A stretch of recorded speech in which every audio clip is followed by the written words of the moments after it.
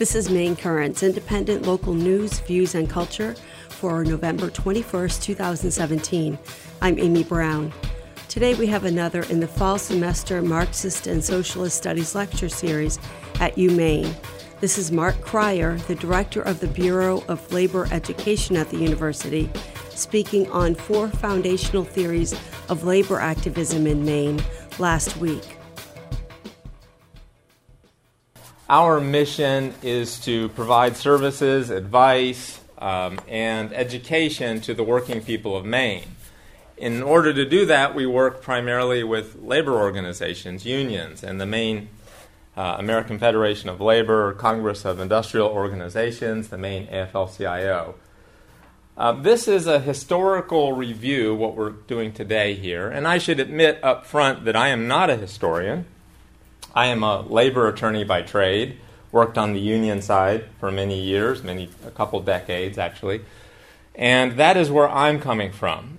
What I'm doing today is part of a greater dialogue that is going on in the labor movement here in Maine. The AFL-CIO, which is a union of unions in Maine, has a committee called the Movement Building Committee. And part of what the Movement Building Committee does is meet and think about the past. Think about the history of the labor movement, its lessons, its failures, its tactics, strategies, and then try to apply them to our current circumstances.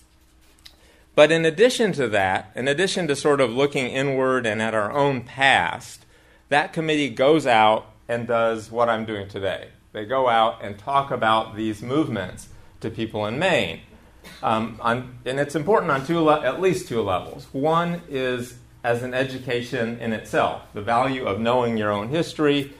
But the second part is that we really do, as a movement, want to elicit a response from the audience. We are hoping that you will think about these movements, that you will think about the current condition of working people, and you will make some judgments.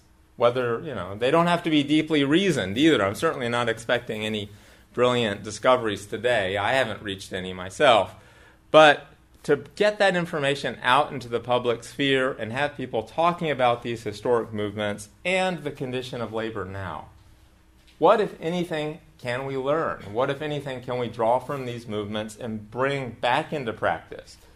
Or what failed and why are we still doing it, right? Because there certainly are things that consistently fail, and guess what? We're still in the process as a labor movement of doing some of those things that have failed.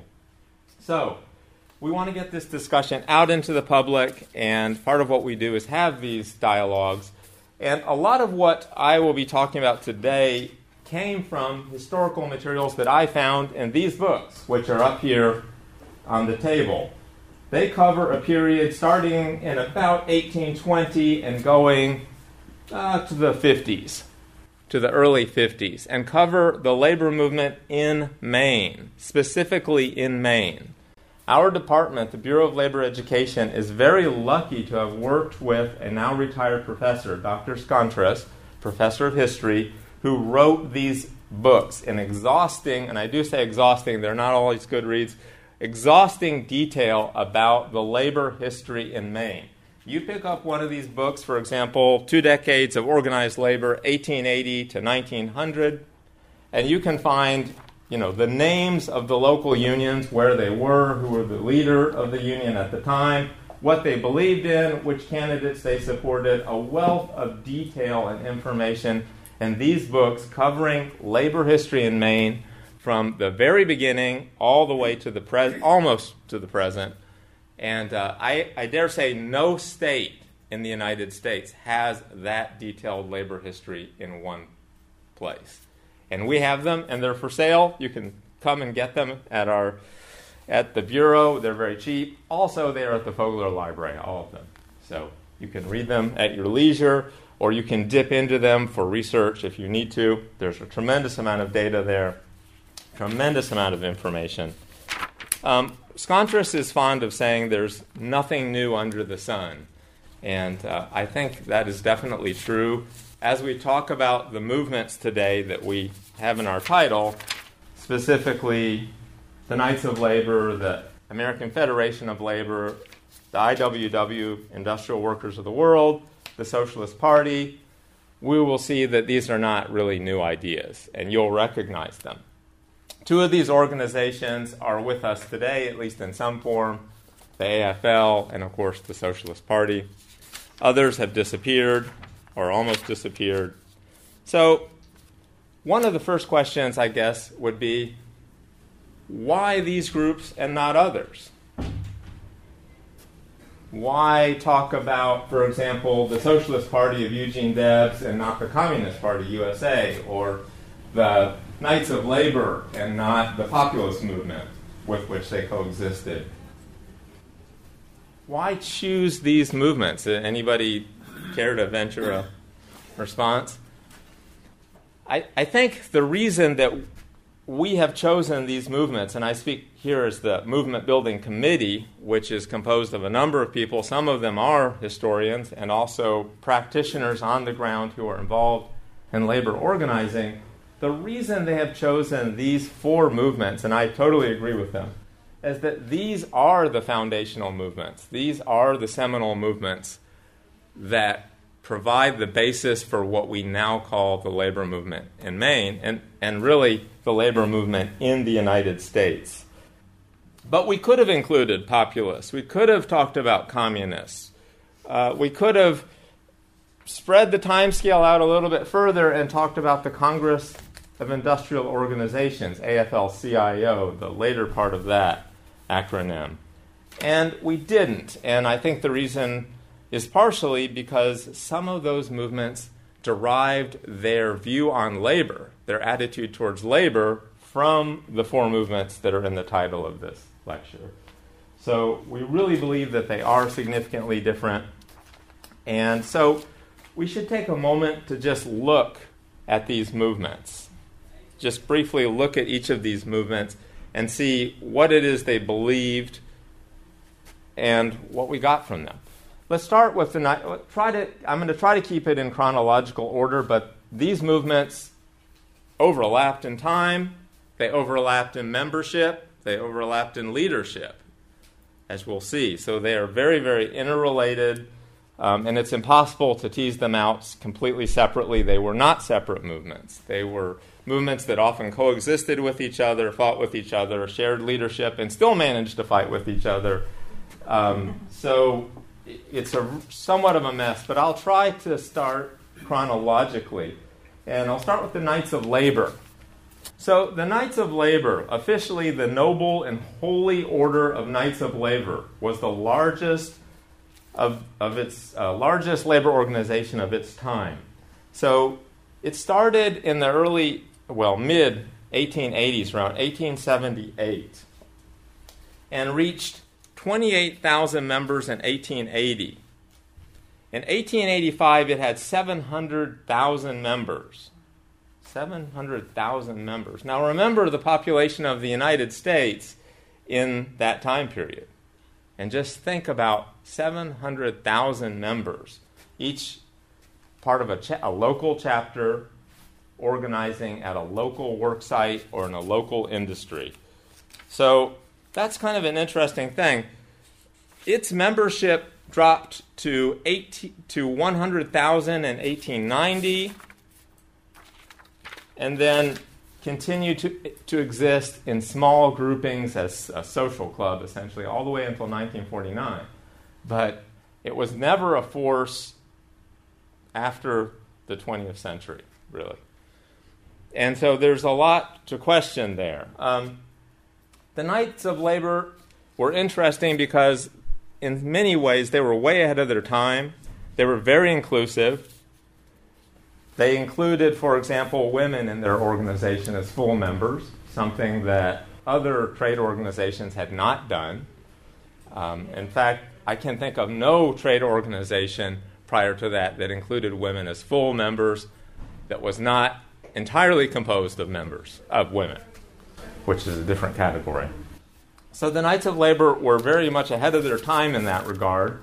The Knights of Labor had an organizing theory that supposed that by organizing workers over time, they could raise the consciousness of working people to such a level that workers could, of their own accord, create self-sustaining worker cooperatives that would displace the normal industrial mechanisms of businesses owned by bosses. That was sort of a background theory of the Knights of Labor that they had there. In reality, the Knights of Labor acted very much like a traditional labor union. They went to employers, they organized the workers there, they had contracts with employers between the workers and the employers. They enforced those contracts through a number of mechanisms, including strikes and arbitration agreements. But the theory of the Knights of Labor, the theory behind it, was that the workers did not need the bosses. They did not need the apparatus of control, that they could, in fact, control the production process for themselves, for their own benefit. And to do that, they needed to raise their consciousness, they needed to be organized, and they needed to be organized at work sites and also across entire crafts, and that every person who was a working person in any way, of any race, with the exception of Chinese, of almost any race, should be a member of that organization. And through that organization, using the existing social structure, including the laws, the courts, the electoral process, they could achieve this goal, right? So you could organize at the shop level where you worked, you could get a contract. Beyond that, you could run for city council, you could run for state office, you could support legislation, you could win in the courts, and at some point in their story, in their vision, workers would see that they can do this themselves, they would take control of the industries through peaceful means, and they would produce for their own benefit without the structure above them of control and bosses. Often this was called worker as citizen. Workers would be the core citizens of the republic. They would vote, they would elect their own people, they would run their own businesses. It would be a citizenry composed of workers, and the workers would run everything, and they would achieve this goal through peaceful means within the system.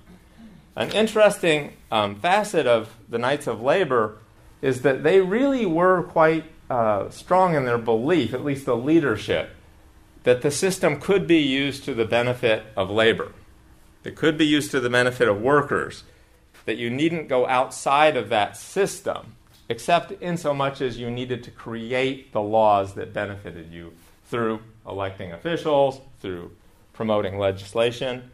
They really, really did believe that. In fact, Terence Powderly, the most famous of the founding fathers, they are all men, founding fathers of the Knights of Labor, he was very ambivalent about strikes, which is interesting because strikes had heretofore been one of the only ways in which workers had power.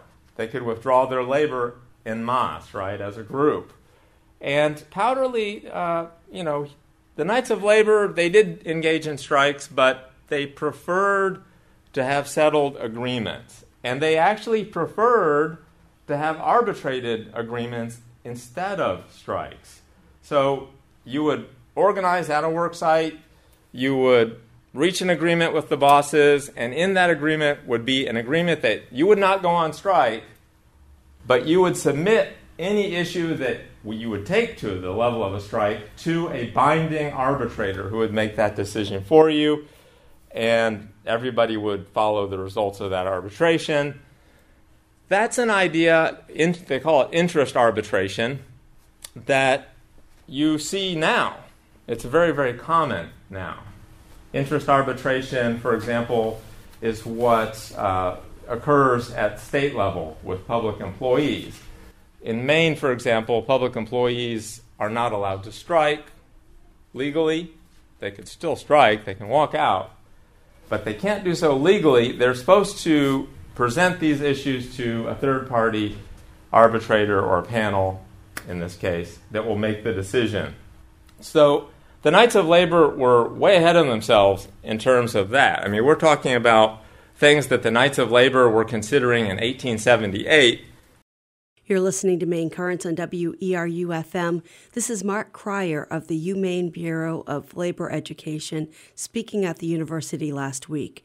At this point in the lecture, he handed out copies of the Constitution of the Knights of Labor from 1878. We've posted a copy of that and of other handouts from this talk on the WERU Facebook page if you'd like to follow along. If you'll turn to the back page, the third bullet down says, substitution of arbitration for strikes. So that is a really interesting proposal. It's a very early proposal for that in the United States. There are other places in Europe where that had already been thought of. But in the United States, the idea that workers would, instead of walking out, submit to some sort of legal concept that would support their needs fairly is really an interesting idea. And it occurs at a time when workers had no rights, right? It's sort of an odd feature, I think, of their Constitution, because this is occurring in a background where in most states in the United States in 1878, any two workers conspiring together to leave a factory could, in fact, be guilty of criminal or at least civil conspiracy charges. You're conspiring to thwart trade, right? You're conspiring to do something against the interests of trade and commerce. Charges like that were filed frequently against unions.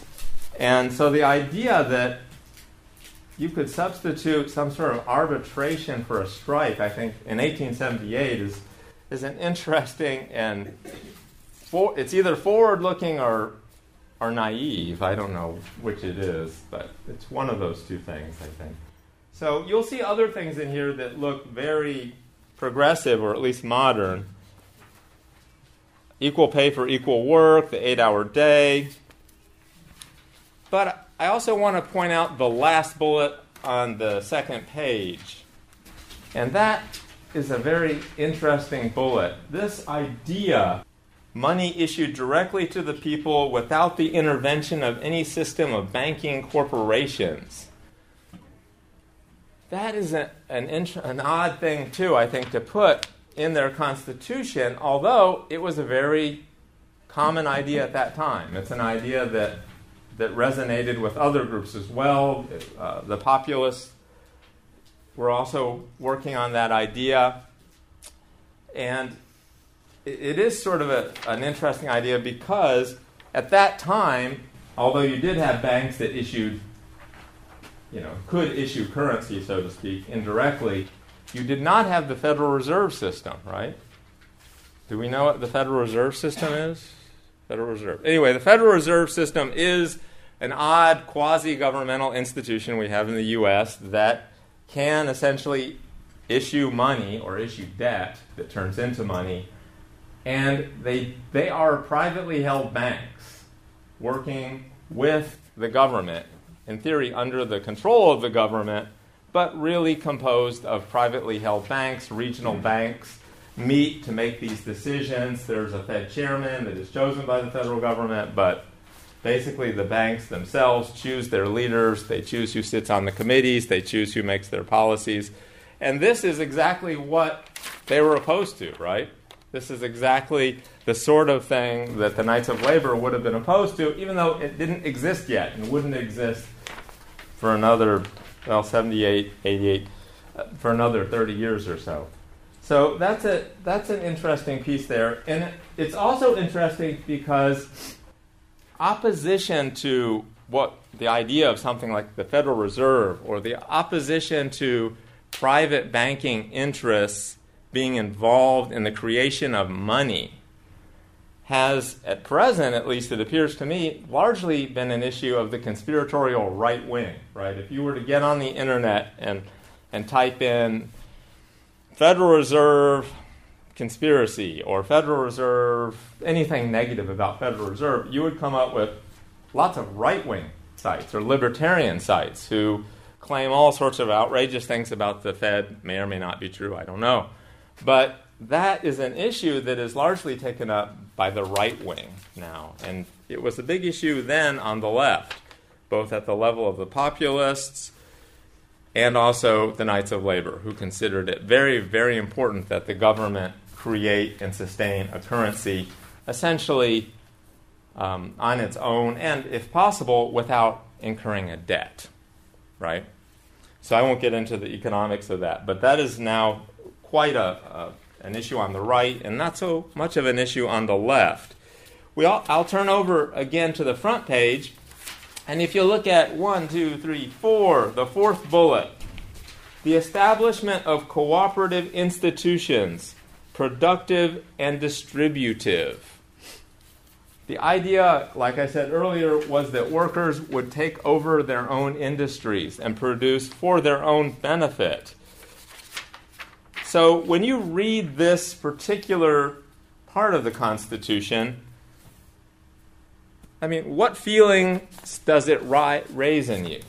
This idea of cooperative industry run by the participants themselves without the need, perhaps, for a management apparatus. Does it raise any alarms to you? Does it make you feel uncomfortable? What are your thoughts on that? Anybody? Mary? I think it sounds like a good thing. Do you feel any negative edge to it? Does it in any way worry you? No.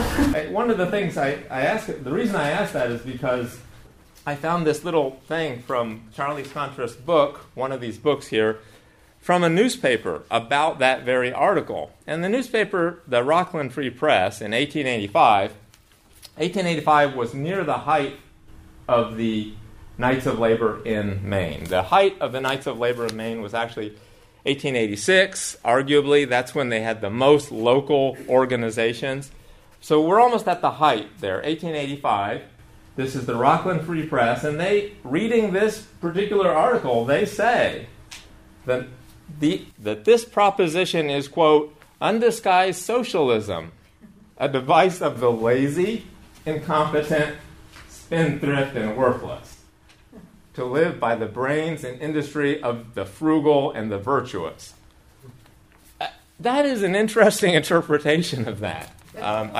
It's very, from our historical perch here, a century later, it seems really odd, right? You had this tiny little snippet here about cooperative institutions, and then in 1900 they added something to that about, I don't have it here, but about the institution slowly replacing the need for coercive control or something.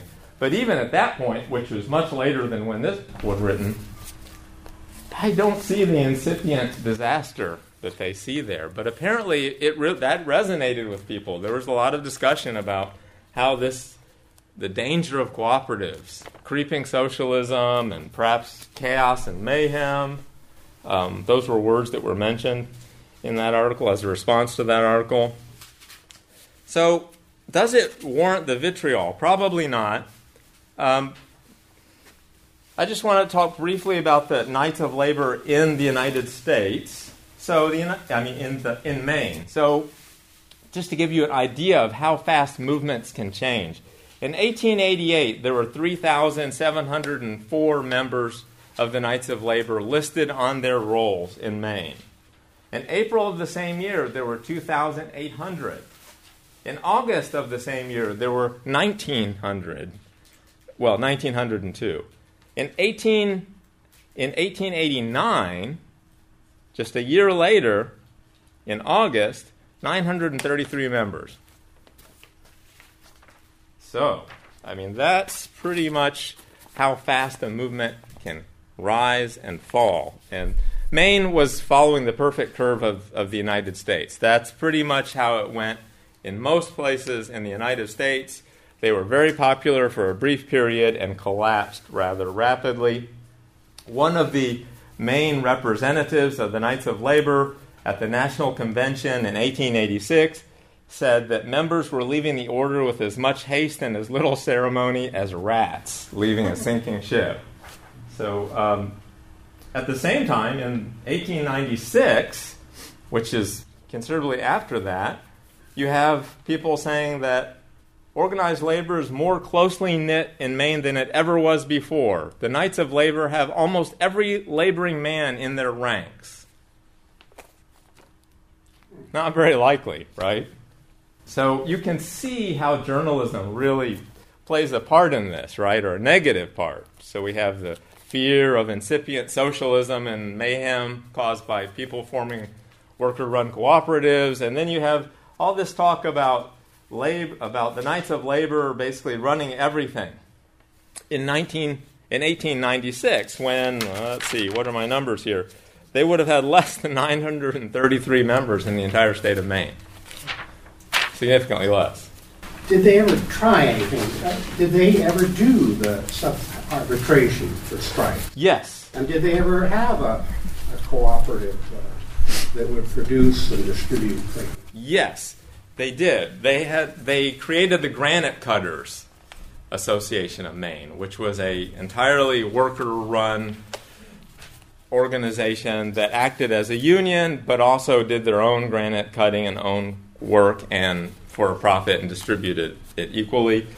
I know that in other states they had arbitration agreements that did work and that were enforced in courts. That's the only reason I know about them, because what would happen is that you'd win, and then the company would say, "Forget it. I'm not imposing this rule. Go fish." And then you'd go to court, and some of them were imposed by courts in other states. I don't know if they had any successful arbitration agreements in Maine. It wouldn't surprise me. They had they had many, many locals in Maine. They had a very big local in Brewer. They had a very big local in Bangor. I do not think they had a local here, but it would not surprise me if they did. The problem with the arbitration idea at that time, we're talking before the 20th century, is that courts were so hostile to labor. And that's not an opinion. I mean, that is really reflected in the judgments of courts across almost all 50 states and the federal system. They were very, very hostile to unions. And so if you're going into a court to enforce a contractual agreement and your standing is going to be challenged right away because you are, of course, a criminal conspiracy, that brings into question whether that's a really practical way to get anything done at that time period, right? I mean, you could, as an individual, go into court maybe and say, I have this agreement with my boss, but once you get two people doing it, or 3 or 4 or 100, now you've committed a conspiracy, right? You're attempting to stop trade within the state by illegal means, including possibly withdrawing your labor that you've already agreed to supply. So, I mean, it's a bad metaphor, but it's sort of like a drug deal gone bad, and then I go into court and say, I want to enforce it. Yeah. But both sides are criminals. So, in this case, only one side would be. So, we can see that they had a short life. They're very, very famous. When I asked if people knew them, I didn't see anybody but professors who were aware of the Knights of Labor. But in the labor movement, the Knights of Labor are pretty much universally known. I mean, you might find some very new union members who don't know who they are, but I generally find union members do know the Knights of Labor or have some idea of who they are. So they are an important contribution to the history of this. And as they declined, most of their members went over to the American Federation of Labor. Before you move from the Knights of Labor to the AFL, were there other factors at play in the economy, or was the AFL drawing people away with a different message, or what else contributed to Well, let's get to that. AFL definitely drew a lot of their members away. The economy was, you had between 1878 and the 20th century, you had numerous recessions that were extremely severe. And so you really had a real test of the U.S. economy. And even though the Knights of Labor strongly believed that you could organize farmers, for example, it was a hard task for them, right? And most of the United States was agrarian. Most of the people were living on their farm and could, in theory, return to subsistence, right? So they could, at some level, withdraw their wage, at least their work, temporarily, because they could survive on their families' farms. You had the populist movement at the same time, which was organizing the agrarian sector of that society. And doing it very well, I might add. And then, on the other side, you had the AFL. And the AFL, I almost said AFL-CIO. The AFL, the American Federation of Labor. So, the American Federation of Labor was founded in 1886 at the height, what would have been the height of the Knights of Labor in Maine. They immediately started taking members from the Knights of Maine. There's records of that. And you had dual members for a while. You'd be a member of the Knights of Labor, but you'd also be a dues-paying member for an American Federation of Labor craft union. And the American Federation of Labor took a lot of the ideas from the Knights of Labor and made them much more practical. I'm going to make some judgments here because we're running out of time, so I don't want to get too deep into the details here.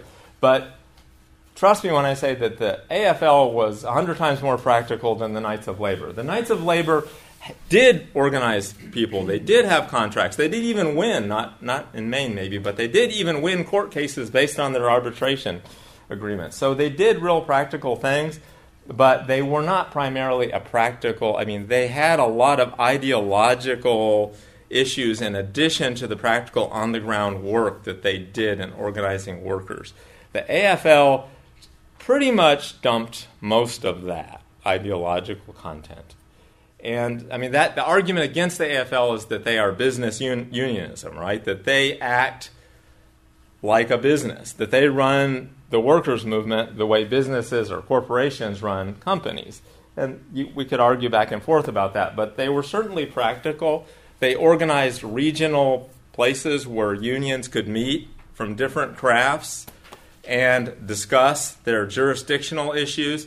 Most of the early strikes of the American Federation of Labor were jurisdictional. That is, they would organize a craft, plumbers or masons, and then they would say, all work done in this area has to be done by this group of our organized masons, our organized plumbers, our organized carpenters. And so you had those jurisdictional issues, and they were geographic. Originally, they were geographic, which is an interesting idea because they dropped that later. So originally, you'd have a craft like a plumber, and they would say every piece of plumbing that is done in the city of Bangor has to be done by a union plumber, or they also represented barbers, by a union barber, right? You couldn't go into a barber shop unless it had the AFL union barber local plaque or whatever. It wasn't a plaque. It was I've seen them. They look like little framed pictures. And that was without regard to employers, right? So whether you were doing plumbing work that the city hired you or you were a contractor or whatever, it had to be done by our plumbers. They quickly dropped that idea. Not quickly. It took a decade, a little more than a decade. But they pretty much dropped that idea and went with organizing employers. So if you're a contractor, all your workers have to be. But this other contractor, we're not really organizing him right now. We still want to organize him, but we're focusing on you. They focused on employers. And I think that was probably done for practical purposes. It's much harder to organize a region. But the Knights of Labor organized regions geographically. In addition, any worker in this area should be a member. The AFL set up local organizations that coordinated craft unions to work together on jurisdictions so that they didn't cross each other's jurisdictions. A plumber didn't do a carpenter's work. A carpenter didn't do a plumber's work. They recognized each other's picket lines. They recognized each other's strikes. They didn't do each other's work, and they raised labor. The idea was that, a rising tide lifts all boats, that everyone's work would be worth more, and then we would all increase in wages. So they organized local unions, and then above that, they organized coordinating centers at the regional level where those unions could get together and talk about jurisdictions, and then at a national level. And all of those bodies actually had originally, or pretty close after the founding, staffers. So these were places where you could walk in and there was somebody there, sitting there. It wasn't, the Knights of Labor were bad about that. The Knights of Labor met on a regular basis. They would post their meeting notices. They would, by word of mouth as well. But after that, there wasn't much of a presence for the Knights of Labor in real concrete terms, whereas the AFL-CIO immediately created institutions, including buildings and staffers and paid organizers, all the things that we think of as the modern labor movement. And in fact, jumping ahead quite a bit, the AFL is the modern labor movement, right? In some sense, they won this argument. Whether they're doing a good job of it or not is a question, but they brought into their movement elements from these other movements and consolidated those movements. And what we have now in terms of the labor movement essentially is the AFL, the AFL-CIO now, but that's what it became. This is Mark Cryer of the UMaine Bureau of Labor Education speaking at the university last week. You're listening to Maine Currents on WERU-FM. So one of the things that the AFL-CIO brought with them from the Knights was a belief in the system. They originally did not engage in electoral politics, seeing it as secondary to worksite organizing, but eventually they would embrace electoral politics and essentially embrace the idea that change could occur within the system. Not only could it occur within the system, but that you had to be sort of a hyper-citizen. They supported every war. They supported World War I, which was a huge division in the ranks of labor. The Socialist Party did not support World War I. The industrial workers of the world were outrageously opposed to World War I, and most of their leaders were arrested because of it. And the Knights of Labor, I'm actually not familiar with their position on it, but I could guess. And I can find out if somebody wants to know, although by the time of World War I in 1917, the Knights of Labor were largely gone as a movement. But the AFL supported World War I. The AFL supported even court injunctions against other unions, for example, which is something that the socialists were, very much opposed to. And so you have a very different view of unionism from the Knights of Labor. It is a unionism stripped of most of its ideological idealism. You don't have the idea that workers are going to take over the country either through cooperatives or any other means.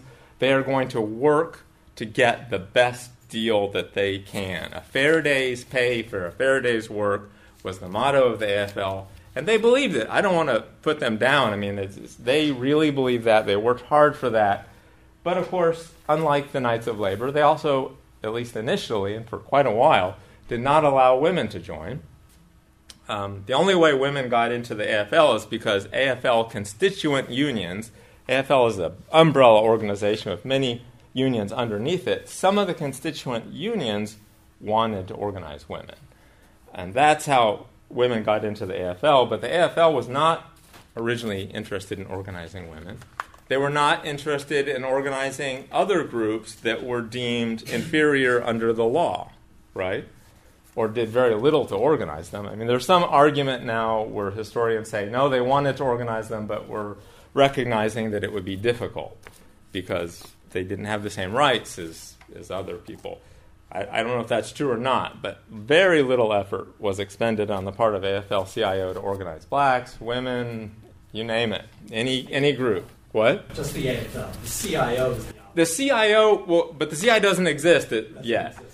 Now, that is the point eventually, is that the AFL eventually is forced to bring in all these elements. They are forced to bring in a lot of the elements of the Knights of Labor, for example, allowing women and minorities and trying to reach out across larger groups of people. They try to organize industrially. So one of the things that the AFL does when it goes into an area, now this is circa 1910 or something, but is they would break people down into crafts. So you're a mason, pipe fitter, I don't know, carpenter, and they would try to organize along those lines. So who do you work with? Go get those guys together. Let's form this union there. We'll form another union there. We'll have a meeting. We'll talk about jurisdictions, etc.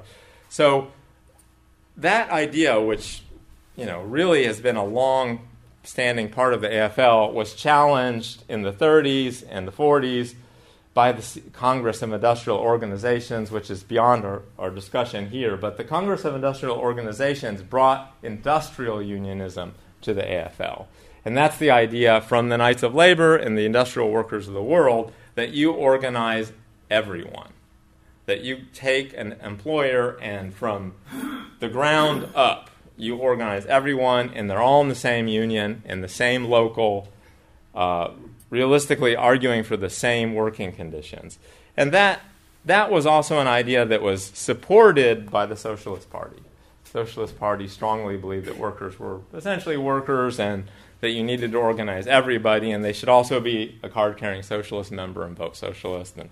The CIO changed that. But by themselves, the AFL without the CIO mainly focused on carpenters, electricians, masons, you name it, separate crafts. And the idea was that you could force individual employers across the nation to give you a better wage, a better working condition, and that would eventually lift everybody up. And in addition to that, you would press for legislation that was supportive of workers' needs, and eventually they would run their own candidates, which is something that the AFL-CIO spent a lot of money on. But that you work within the system and that you would organize with local employers or across a local craft section of the craft spectrum, and you would raise wages there, and you would recognize the jurisdiction so that you're never imposing on somebody else's wages. I would never do your work. If you're getting $10 an hour, I would never go in and say I'm going to take $9.50 to do it. And that you would build solidarity in that way across crafts, across workers, and eventually you would, that everybody would do much better. The socialists were a little bit suspicious of that. We mentioned the Socialist Party of Eugene Debs. He ran for president 5 times on the socialist ticket, once from prison.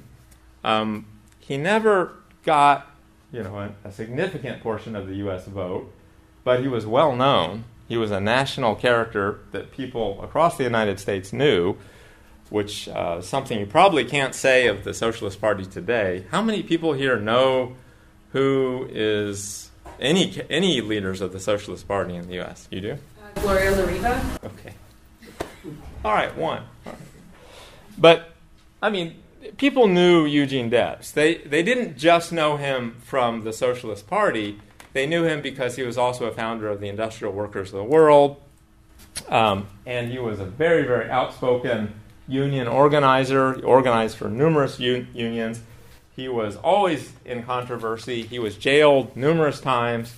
The last time was at the beginning of World War I. He was jailed for inciting people against the war and for essentially working on behalf of the enemy. Espionage was what they convicted him of. He contracted tuberculosis in prison and died after he was pardoned, or soon after he was pardoned. But he was a real workers' worker, and people knew him. People outside of the labor movement knew him. There was just a lot of recognition for the Socialist Party at that time. I have here the Maine Socialist, which is up on our board, up on our wall at the Bureau of Labor Education. It's printed in Bath, Maine, April 2nd, 1904. It says socialism is coming in 1908. The socialism and the Socialist Party of Eugene Debs were, I think, a whole different phenomenon than what we have in the Socialist Party now, which is a third party. It doesn't really engage in electoral politics, or at least not in a way that gets a lot of support in the U.S., with the exception of maybe Bernie Sanders, right? I mean, maybe Bernie Sanders is maybe bringing it back. I don't know, but with that exception, I mean, Bernie Sanders is the closest thing that we've had to Eugene Debs, right? Because he's a nationally known socialist candidate who actually ran for office and garnered some support. I mean, at some point, I think it was 5% of the U.S. electorate voted in favor of, was it 6? Yeah, 5 or 6 voted for Eugene Debs on the socialist ticket. So, and the Socialist Party the Socialist Party believed that the system could work, just like the Knights of Labor. It could work on behalf of the average working person. It didn't because socialists weren't being elected, socialists weren't in charge, and because workers didn't have the consciousness necessary to make the system work. But they believed that you could elect socialists to positions of power in the capitalist system and have real effect. There was always a discussion within the Socialist Party about whether that, ultimately whether you could have a revolution or significant change without recourse to arms or violence, whether you could do it through elections. That was a constant background argument in the Socialist Party. But for practical purposes, they ran candidates in elections, and they won some of them. So I have the Constitution, and I'll hand it out, of the Maine Socialist Party for you to look at. You're listening to Maine Currents on WERU-FM. We've posted copies of this document on the WERU Facebook page, along with other handouts from this presentation, for those of you who'd like to view them as you listen. This is from 1912. So, the Socialist Party is a vastly different animal today. I would say that it is very, very different. And if you want to, that would be an interesting homework assignment for which you won't be graded. And there are numerous socialist parties now, really. I mean, find the most prominent socialist party and compare their constitution to what you have here. And in that regard, I will also hand you out the preamble to the Industrial Workers of the World Constitution. Also, in no way, this is their 1912, it's not the original, but it's the 1912 Constitution. I just randomly chose a date, and everything went from 1912. So the Industrial Workers of the World's Constitution, the preamble, is essentially, as far as I know, exactly the same as it is today. And the Industrial Workers of the World still exist. They don't, as far as I know, they don't have any shops in Maine in which they have a contract, but they still exist. The Industrial Workers of the World were founded by, amongst other things, socialists, including Eugene Debs. So they had a strong tie to the Socialist Party. The Socialist Party, although it had members in the AFL, dual members, the Socialist Party frequently favored, almost always favored, the Industrial Workers of the World over the AFL. And the Industrial Workers of the World, they are the one group in this group of groups that really stands out because they are the one group that had a tremendous impact on the modern labor movement that essentially didn't believe most of the facets of what the modern labor movement stands for. For example, the IWW, the Industrial Workers of the World, sometimes called Wobblies, didn't like to have a hard and fast contract. They like to, if possible, post wages on a daily, weekly, or at worst, monthly level. So they wanted to have constant negotiations with the boss. And the workers would get to decide the wage level that they would work on any specific day, for example. I mean, no other group tried to do that. Not even the Knights of Labor, with all their ideological fervor, and they were quite ideological, came anything close to trying to do that. And the IWW did try to do that. That wasn't an ideological point. They really tried to do that. And they still try to do that, which is interesting. The IWW, like I said, they're still around. In 1997, I was briefly a member of the IWW. They gave me this organizing handbook from, it should be a 1997 copy. 1997, they tried to organize janitors at my law school. It did not go well. But amongst the many things that they tried to do is not have a contract, which was interesting. They wanted to negotiate on an ad hoc basis. And that's a very difficult proposition, not just for them, but for employers, right? I mean, that's a whole different world. And that was one of many things that the IWW believed that is quite a bit different. They did not believe that the system could work on behalf of normal, everyday people. The IWW accepted into its ranks everybody. They were strong supporters of industrial unionism rather than craft unionism. They wanted to organize not only everybody in an industry, but across geographic regions. They would try to organize small cities. They tried to organize Greenville in Maine. In 1924, merchants in Greenville brought in KKK thugs and kicked them out of Greenville. The offices of the IWW in Bangor in 1924 were raided by the state police and shut down. That was when they were trying to organize lumberjacks. And with the lumberjack organizing too, where they would briefly succeed, they would post daily rates. But they did not believe about working in the system. They didn't believe the system could work for the average person. They didn't think it was worth trying. If you look at their preamble, I didn't include the entire Constitution. It's quite lengthy. But the preamble basically says it all. And the preamble says, amongst other things, that working people and employers have no interests in common. I'm paraphrasing a bit, but not by much. That there are simply no interests that they have in common. Starting on that basis, you're pretty far outside of, for example, the AFL, right? So the AFL's idea is a fair day's pay for a fair day's work. And if they pay you fairly, you better get to it. And they believed that. They believed in hard work and so forth. The IWW, whether they believed in hard work or not, I don't know, but they literally didn't believe in the wage system.